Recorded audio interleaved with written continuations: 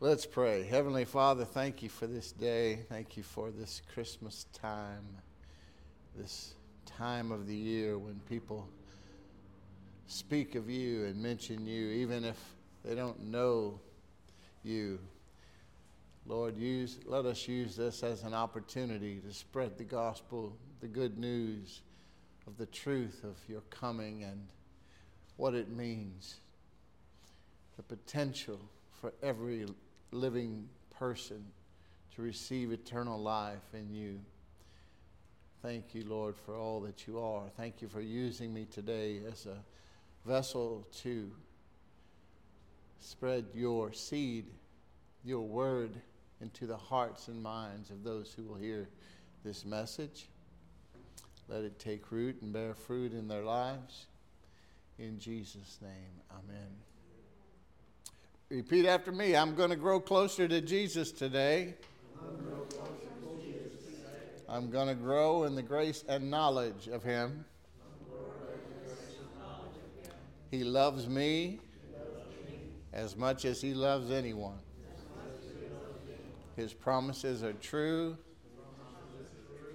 He is faithful. Amen.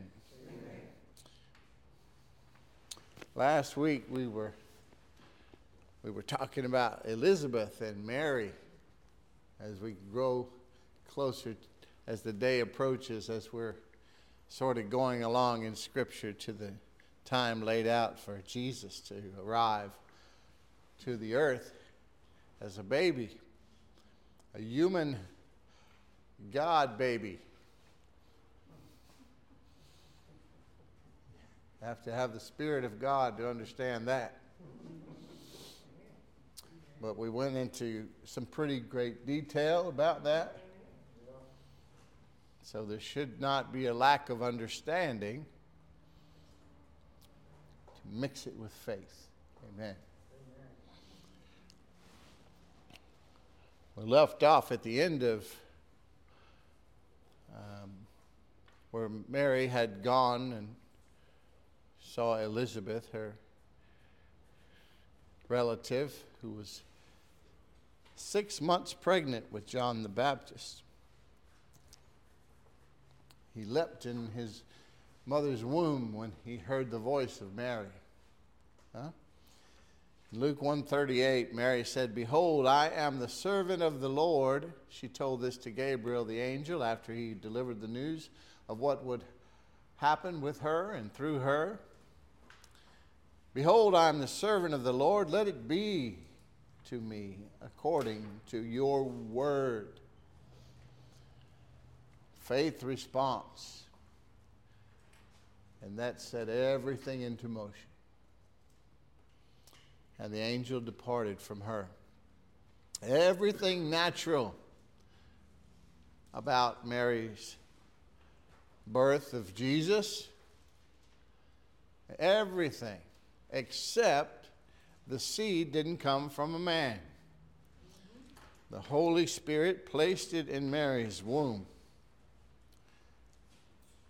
1 Peter 2:23 says, God's word is the incorruptible seed. That spora that we talked about, that Greek word spora for seed. Same word where we get the male seed from in this English language. Gospel of John really says it best regarding that. In the first chapter of the Gospel of John, the 14th verse, he says, "And the Word was made flesh." So it's not a magic bean, huh? No. The Word, the seed of the Word of God is not that. It's Jesus. It's Jesus.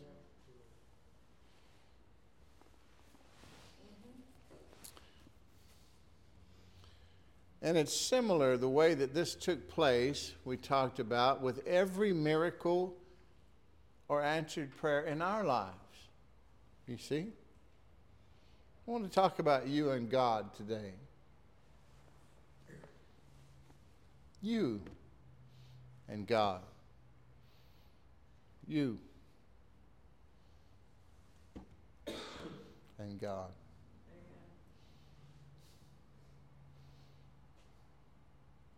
It's important that you see it that way, that you take it that personal.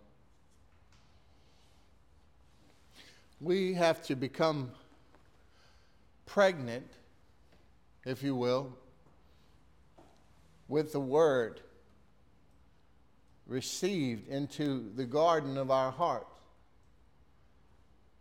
the good ground of our heart. That's why we have praise and worship before the minister comes and sows the seed. We're plowing the ground, opening the hearts and minds to receive. You see? It's all about this Word. This is Jesus, from cover to cover, without eyeballs. Amen. So we become impregnated with the Word of God. Then it must be nurtured and protected for a period of time. Are we recognizing a spiritual law at work?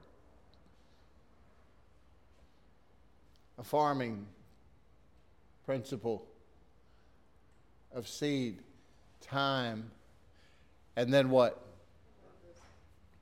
Then the birth, the harvest, the actual manifestation of the miracle, the answered prayer, the manifestation of the word, the promise, the provision of God spoken over us and believed upon by us. You and God, and you and God, and you. First, it takes root in the heart, then it begins to show. Yeah.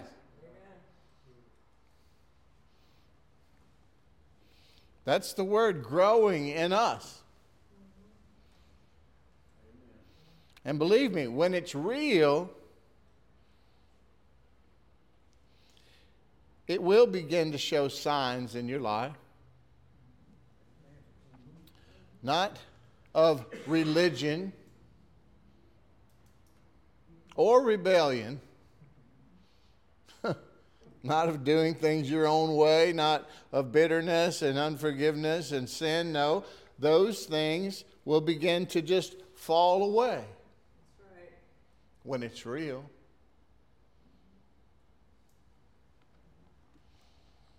Yeah. It usually goes over about like that. Then it'll finally birth what we've believed for, though. Miracles happen to those who put their trust in what God has said. Yeah? In the Word, in the promises of God Almighty. Proverbs 4, verses 20 through 22. Listen and see how the Lord is encouraging us to put priority on His Word, and then the beautiful provision that comes from that. He says, my son or daughter, pay attention to my words. Incline your ear to my sayings. Do not lose sight of them. Keep them within your heart. And then here we go. For they are life to those who find them, and health to the whole body. Wow. God never gives you an instruction unless He's trying to get a blessing to you.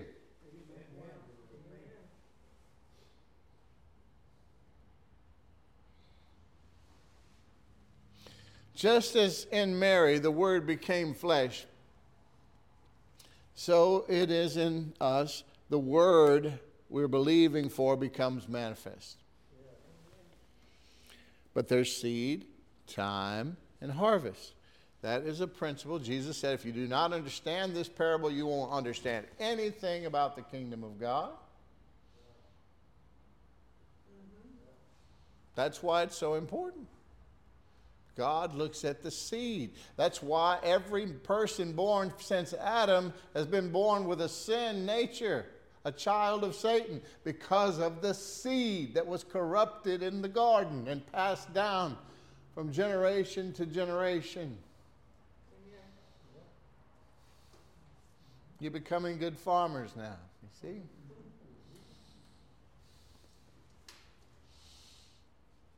Mary received the word. Then there were hard times. Remember that. You go trying to live this word out. I look at every one of you, and some I know better than others, and I know I have seen and stood with some of you in the midst of persecution for the word. I have prayed and cried over others as I've watched you grow in the word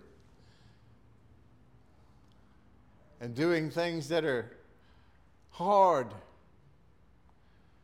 for a season. For a season. For a season. God has a plan.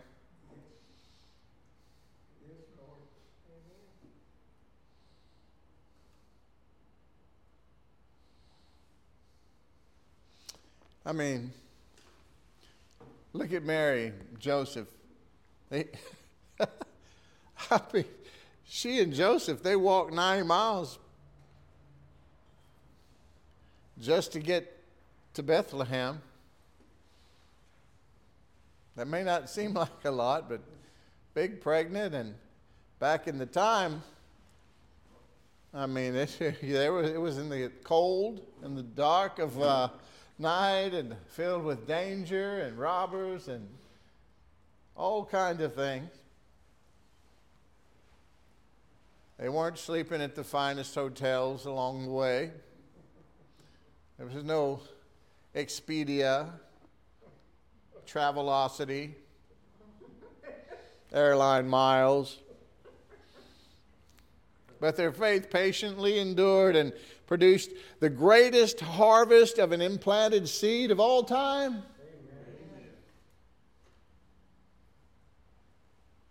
Amen. Psalm 19:1 says, God speaks to us through his creation. And it repeats it, reiterates it in Romans chapter 1, doesn't it? So, through every sunrise and sunset, the trees,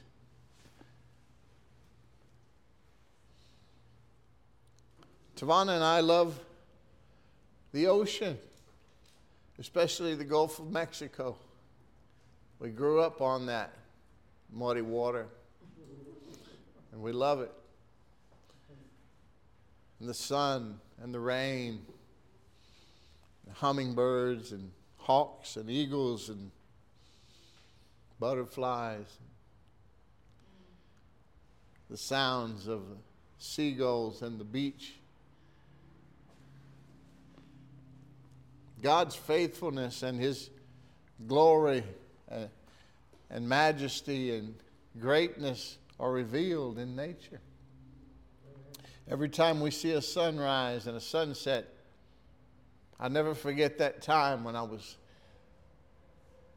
so desperately seeking God in the early days of my salvation. I was standing at that gas pump in the afternoon, and traffic everywhere, so busy. And the sun was just going down, and I was looking into that sunset, pumping gas and crying at the same time. Nobody was aware. There's so much going on. They're all so busy. And I just said, I'm seeking you, Lord. It's as if someone tapped me on the shoulder. And I turned around 180 degrees, and there was the most beautiful rainbow from end to end. as if it was just his bow covering me. My wife and I used to call them cowbows because we'd look for them out at the pasture with the cattle sometimes. We always loved the rainbows. But it was just, I knew it was him and me. Me and God. Amen? Nothing more beautiful. But we miss it when we're too preoccupied. I remember looking around, and when I saw it, I after I was taken aback and just knew, and my tears went to joy, and I mean, but then I was just like, don't they even see what just happened? You know, I was thinking, there's people everywhere, hustling and bustling, you know, but they didn't. We get so preoccupied. Sometimes we need to just slow down a bit. Reboot, reprioritize maybe a little.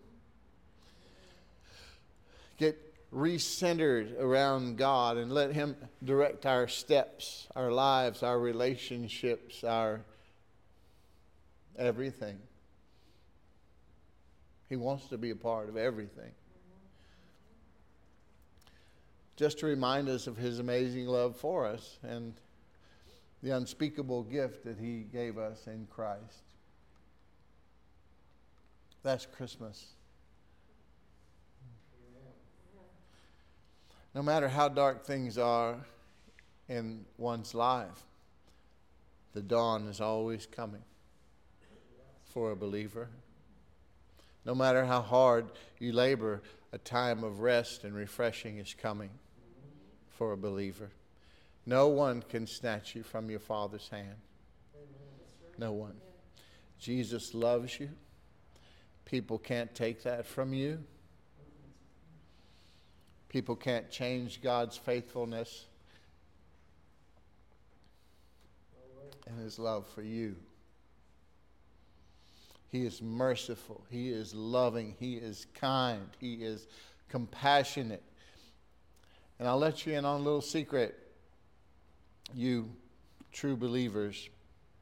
Your past does not define you. Your pedigree or status in life or education does not define you. Jesus does. Amen. Mary and Joseph were simple people. He was a carpenter.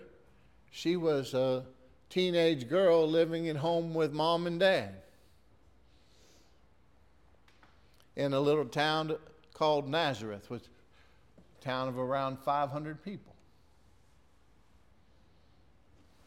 In Luke 2:24, it says that they went, this was after Jesus had come, and they went to have him circumcised on the 8th day, but they went to the temple to offer a pair of turtle doves or 2 pigeons. It should have been a lamb. But the law allowed this exception if the girl couldn't financially, couldn't provide for the cost of a lamb. So that tells us something. They weren't wealthy. I know a lot of people think that the wise men showed up the night he was born and just gave them millions of dollars worth of gold and silver and things. And it wasn't like that. They didn't show up for, could have been a year or 2 or more. So Joseph didn't go, oh, wow, go back and knock on the door of the inn. Hey, we're buying the place. There's room now. Everybody get out.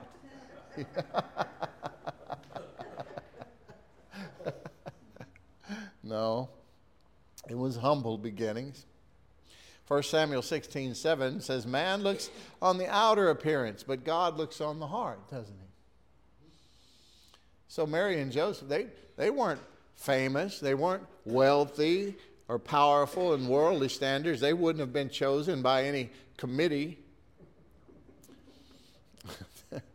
But God entrusted them with the most precious gift ever given to mankind, his only Son, Jesus Christ. Thank you, Lord.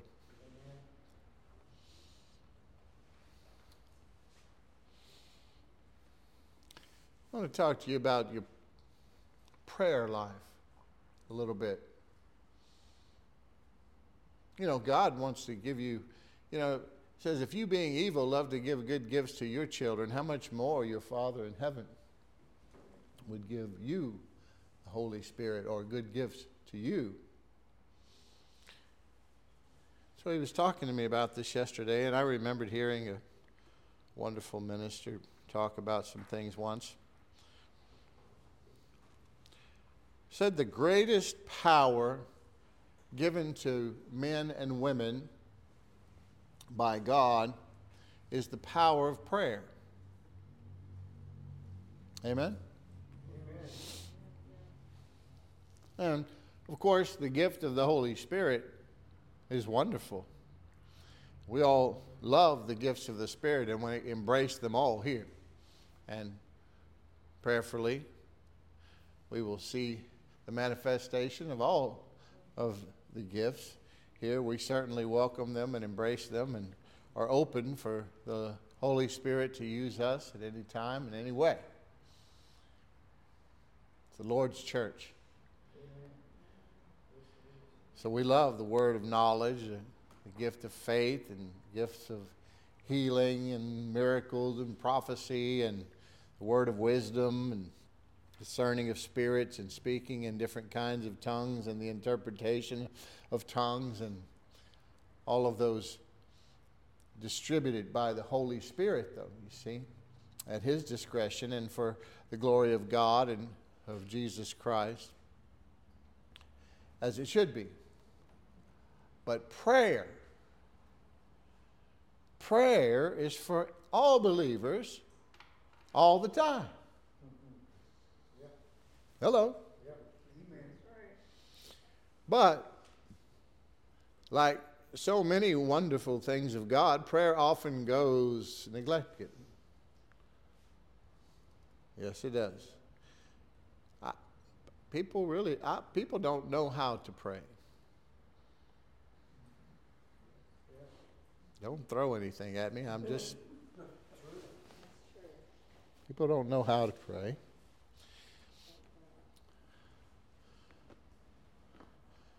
There are three things necessary: listen, learn, and obey.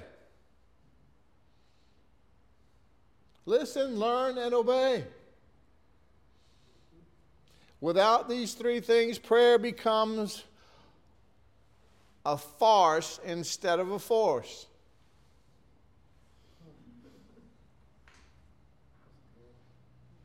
If people would spend half the time learning to pray as they spend learning to do other things, playing sports, playing a musical instrument, learning a trade.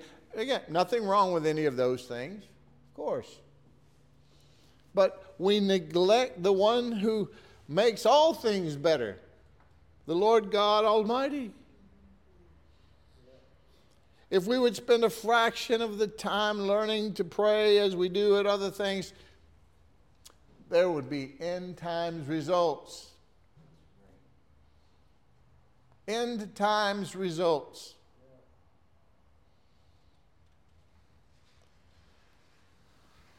I was very familiar with a minister who lived in the last century, but he knew for a fact that they had changed the course of World War II in several points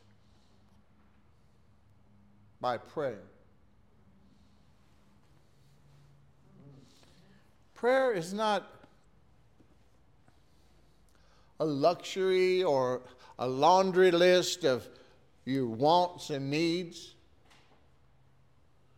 That should just be the very tail end of your prayer life. Prayer is a life, a lifestyle, a relationship. It's a matter of self-sacrifice because that's what's required. It has to do with your time and discipline, things that we're not We don't give up so easily because we have a free will. But it is required, this self-sacrifice. Just as any healthy relationship, you give of yourself to Him, speaking of God, and He in turn gives Himself to you. And the more you do that, the more you will be drawn to Him. That's a fact.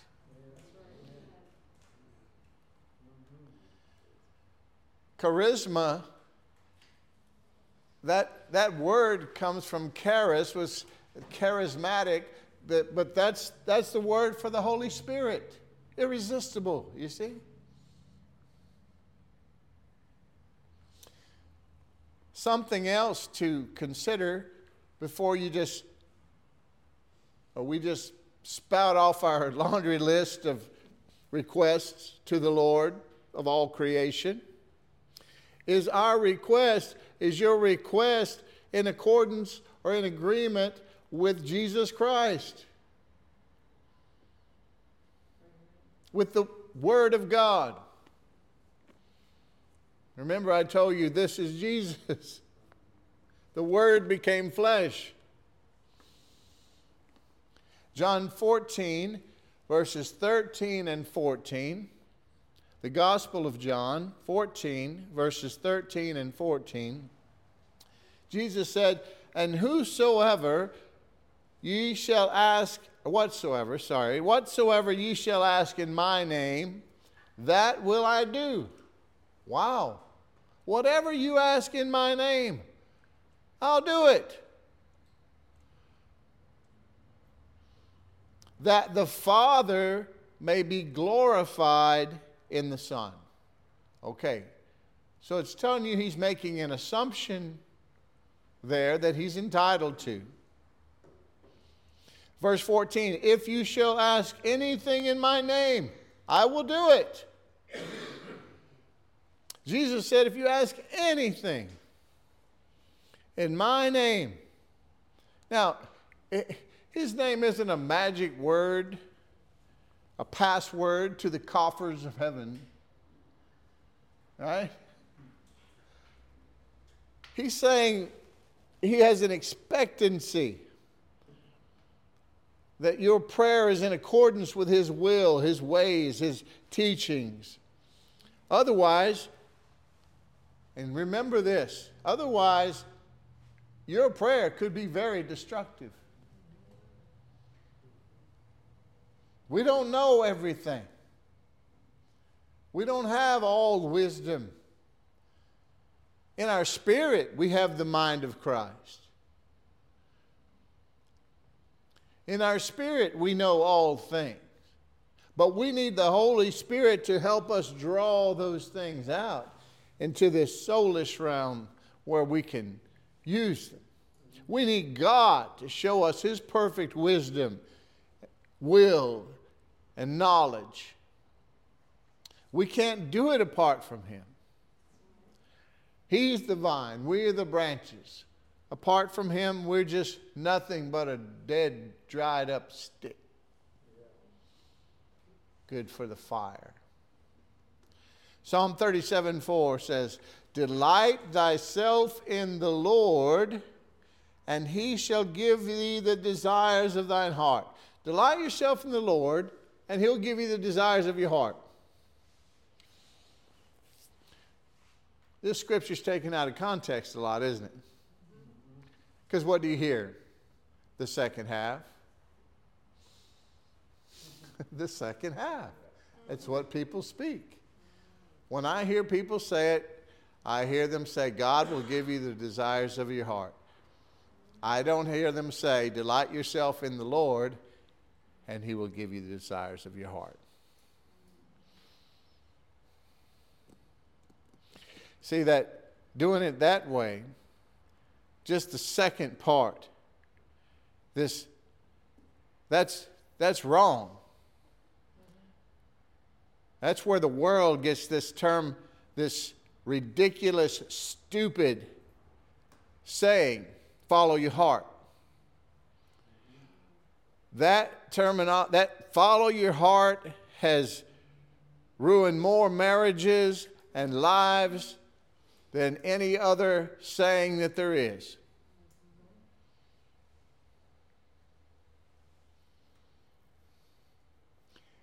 I hear people say it all the time. People I love, people I know, people I don't know. But I hear it, I see it written, I hear it all the time. You got to follow your heart.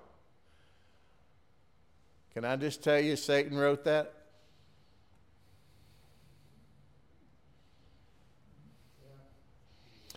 I'm going to fix this for you, okay?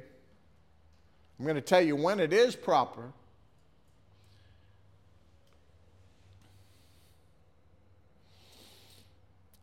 The Lord is promising that if you will put Him first and foremost in your life, put time and value on the relationship, and get to know Him and trust Him and love Him the way He loves you, then He will place His desires in your heart, and so your desires will be His desires. Then follow your heart.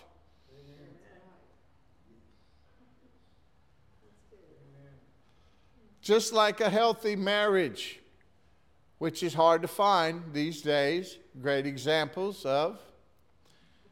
Wasn't supposed to be that way. Supposed to be a picture of Christ and the church. Outgive each other, outlove each other, outserve each other. Make it a contest of love. Who can love each other the most? All the way to Jesus. With Him in the center. But just like a healthy marriage, when you pray and play and plan and dream together, then you can have confidence that you are praying according to His and your will. You see? 1 John, the Epistle of John, chapter 5, verses 14 and 15, says, and this is the confidence, circle that word, confidence that we have in Him, that if we ask anything according to His will, He heareth us. You see, now John's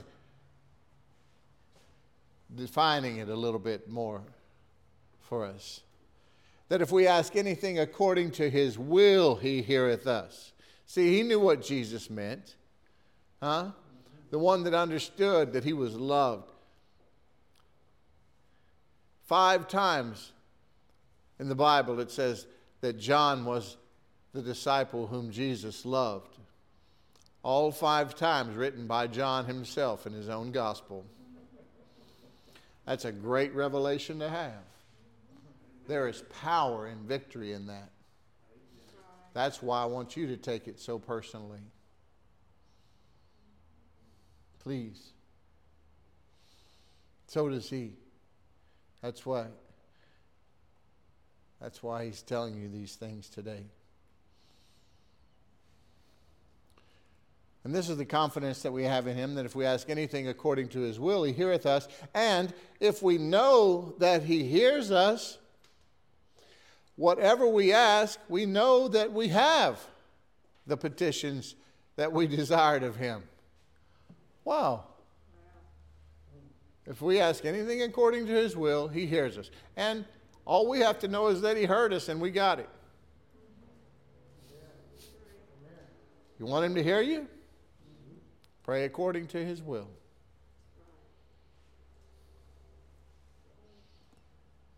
Because Jesus is the intercessor between you and the Father. And Jesus is sitting there receiving all the prayers into His basket. Oh, here's one, Dad. Here's one. Selfish, self-centered, self-seeking, self-exalting. Here's one, Dad. This one's for somebody else.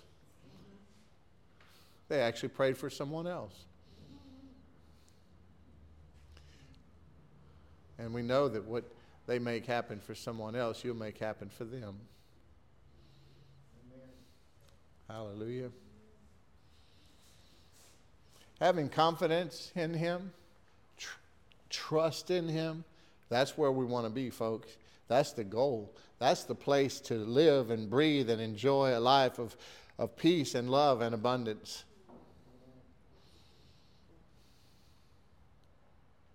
Isaiah 26:3, I will keep him in perfect peace whose mind is stayed on me because he trusts in me.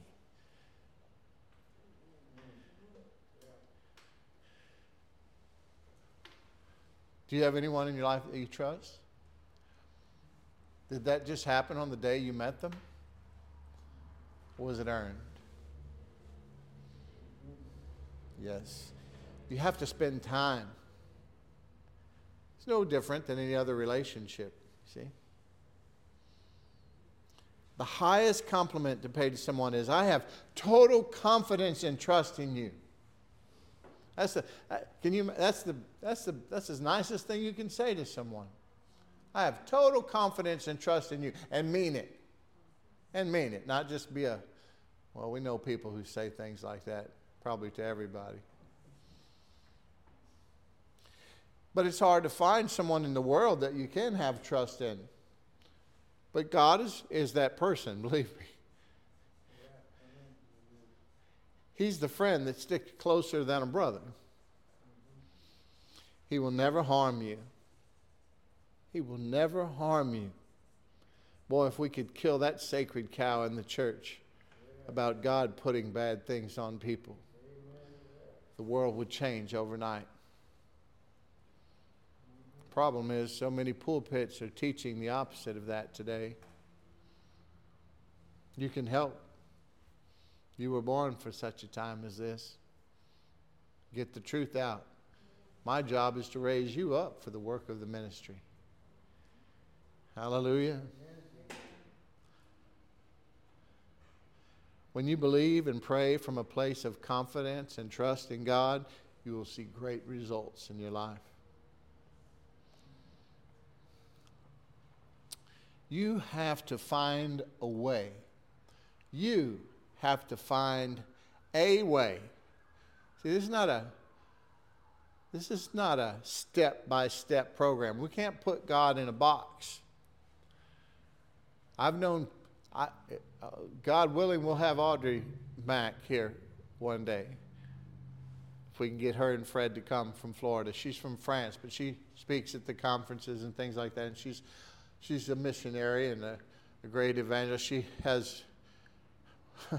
She's had wonderful ministry of healing, and she herself was healed of stage 4 cancer. She had bone cancer and healed of that. Something else happened to her, and the way that God had spoken to her to deal with that in faith and received her healing, the next time something happened, it wasn't the same. He didn't tell her to do it. She tried to do the same thing and wasn't getting the results. And asked him why. He said, well, I didn't tell you to do that this time. See what I'm saying? It's no magic formula. It's a relationship. Ask Dad. Ask Dad. I never knew my father, but those of you that had a father, you ever ask him one time about something and say, yeah, or tell you this, the next time it's a different answer. Could be the same way. You see what I'm saying? But you have to find a way, a time, a place where you can give yourself completely to the Lord in prayer. And still your mind. Psalm 46:10 says, be still and know that I am God. Again, people stop there. It says, I will be exalted among the heathen. I will be exalted in the earth.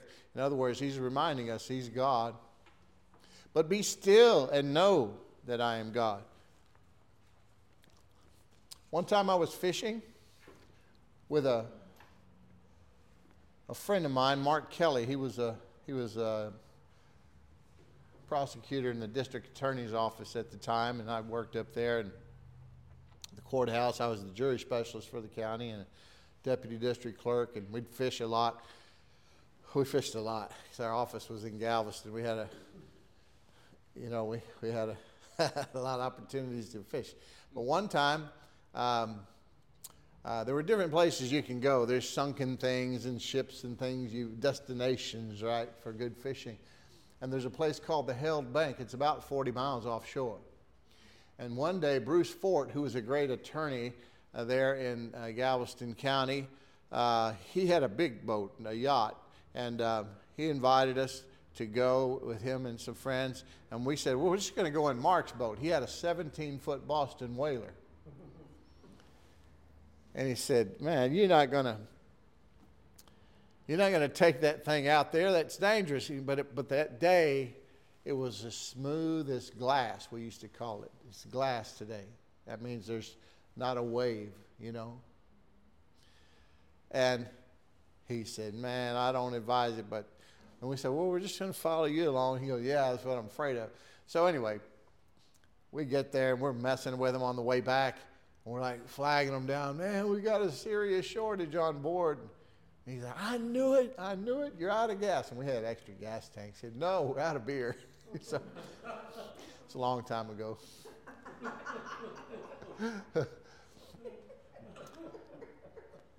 But Bruce loved his boat, and it was a big, beautiful boat. And after we teased them a little bit, we took off again, and we were cruising along beside them.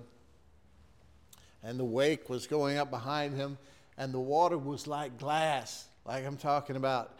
And I looked over there, and I saw his beautiful boat cruising, and the perfect reflection of it in the water. And I took a picture. Back then, it was, the kind of film you had to get developed. And when I had it developed, it was so gorgeous that I went by his office and I showed him the picture. I said, look at this. It's amazing. It was just like a mirror image of his boat. And he said, may I have this? I said, absolutely. I brought it for you, And he had a painting done of it, and it was in his law office over his desk for as long as I can remember, probably until he passed. It was beautiful. But it's like that reflection. Like, you ever seen the moon on the water when the water is still like that, the reflection of the moon? So just like the moon can't be reflected on a restless sea, neither can God get through to an unquieted mind. In the time we live, there's so much noise and confusion and frustration in the world that it's hard to hear yourself think, much less hear the voice of God. You know what I mean? The problem is we've gotten so used to it, so used to the noise, that sometimes we're uncomfortable without it. Huh? And believe it or not, this is an unnatural life where you have to have noise all the time. That's an abnormal life. I mean, not according to the world. They encourage it, but I'm not a friend of the world. I'm a friend of God. Most times when I'm alone, I sit in silence with the Lord. During the day, unless I'm working or I have other things to do, I have a busy life. I have a lot of hats I wear. But when I can, I'm in silence. About a year ago, I learned that they have different backdrops on YouTube, and we have a big screen television, and I love that. I put on the backdrops, but I turn the volume all the way down. But I'll have just in the background, whether I'm sitting or pacing or praying or whatever I'm doing, I have a fireplace scene or a beach, or this time of year I have Christmas settings, I like that. My wife thinks I'm crazy, but I enjoy it. but no volume. This is how I spend my time with the Lord. I prefer silence. And then I do other things. I walk and I go out and spend time in the yard. And I don't play golf or ride Harleys anymore. So I have other things I do to get my mind off of everything sometimes. I mean, I believe the Lord expects us to laugh and have good times, you know. Don't get me wrong. I mean, if I wrote Tavana a love letter or she wrote me one, you wouldn't expect us to just go around with that all the time and never speak to anyone else or have a, you know what I mean? But you can't go wrong being here.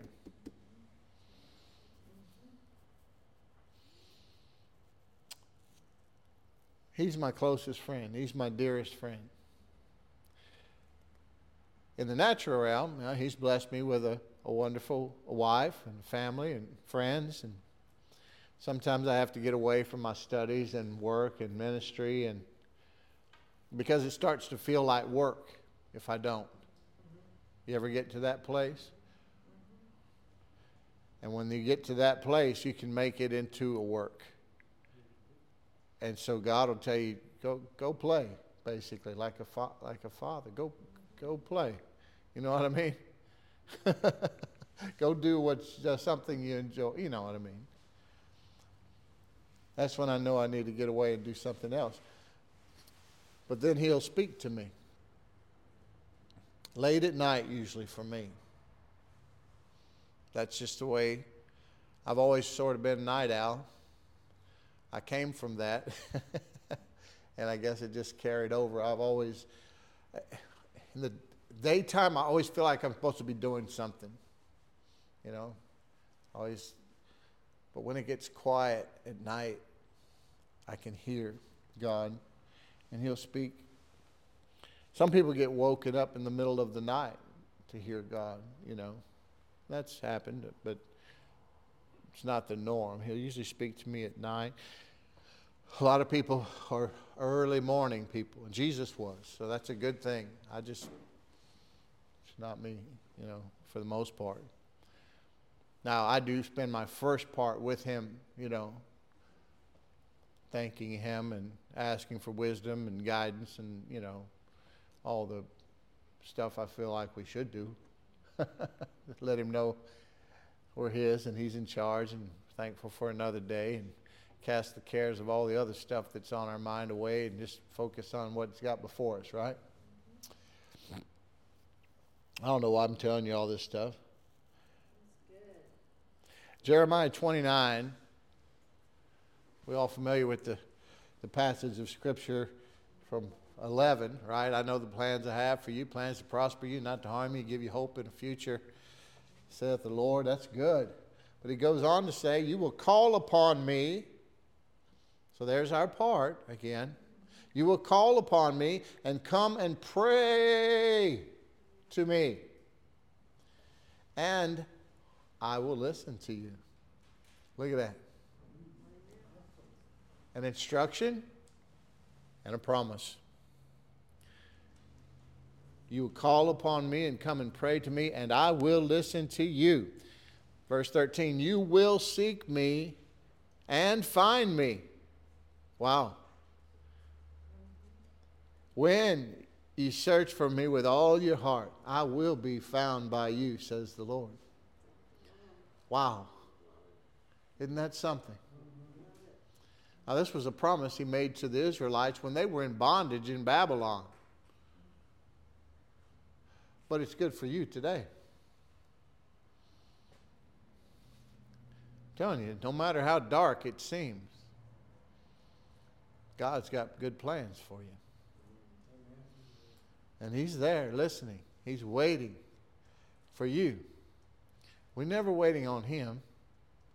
Sometimes it seems like it. I mean, sometimes for the manifestation, but you just stand in faith and keep that beautiful target of hope that you've given your faith. Keep it alive and well in your mind, in your heart.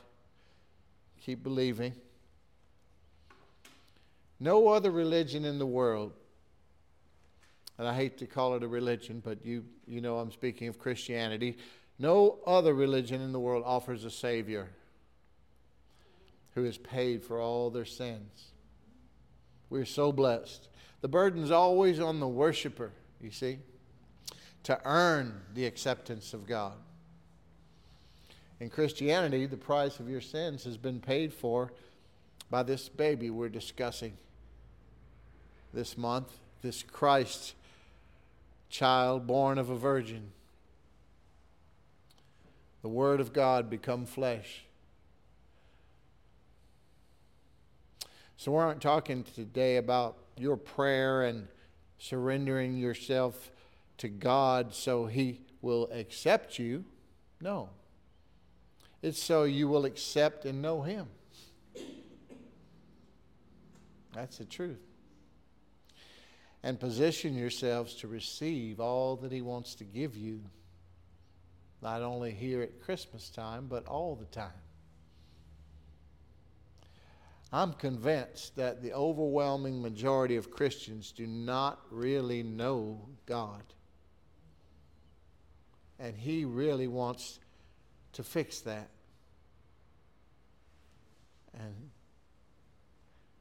And it's easily done. Amen. As we've seen in Mary and Joseph, God isn't looking for ability. He's looking for availability. For faithfulness. For faith and trust in Him. Confidence in Him. Mary believed that He would do or accomplish what He said He would do in her. As amazing as it sounded at the time, you can't even imagine. There's no way we can imagine. That's why I say the Holy Spirit had to prepare her for that in some ways. But we'll find out at some point.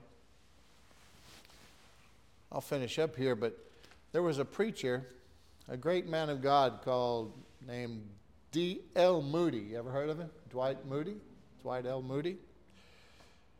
And when he was a boy, he heard a preacher say, the world has never seen what God can do with one man who is totally yielded to Him.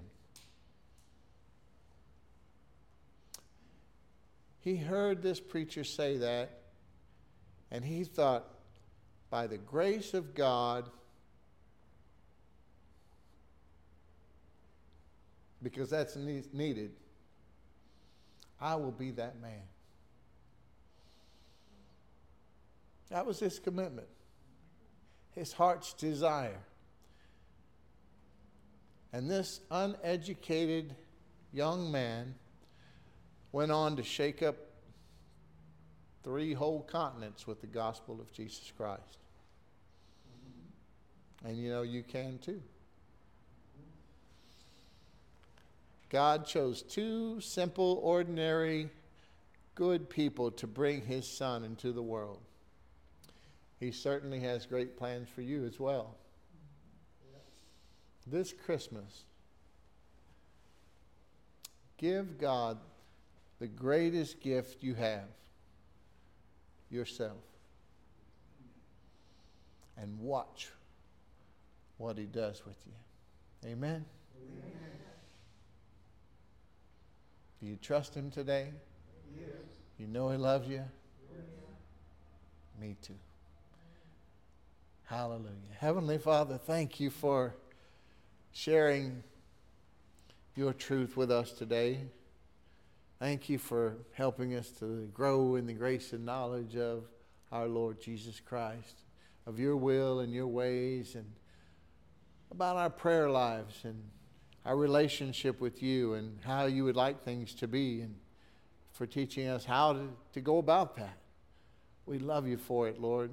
We know it's all because You are trying so desperately to get all the good things to us and through us that You have for us. We love You, Lord, and we thank You that You did give us Your Son, Jesus Christ, to come and redeem us. Thank You. We love You. We thank You for loving us. Help us to go out and to share Jesus, to share the implanted word of Jesus Christ with others to a sick and dying world this Christmas. Amen. Hallelujah.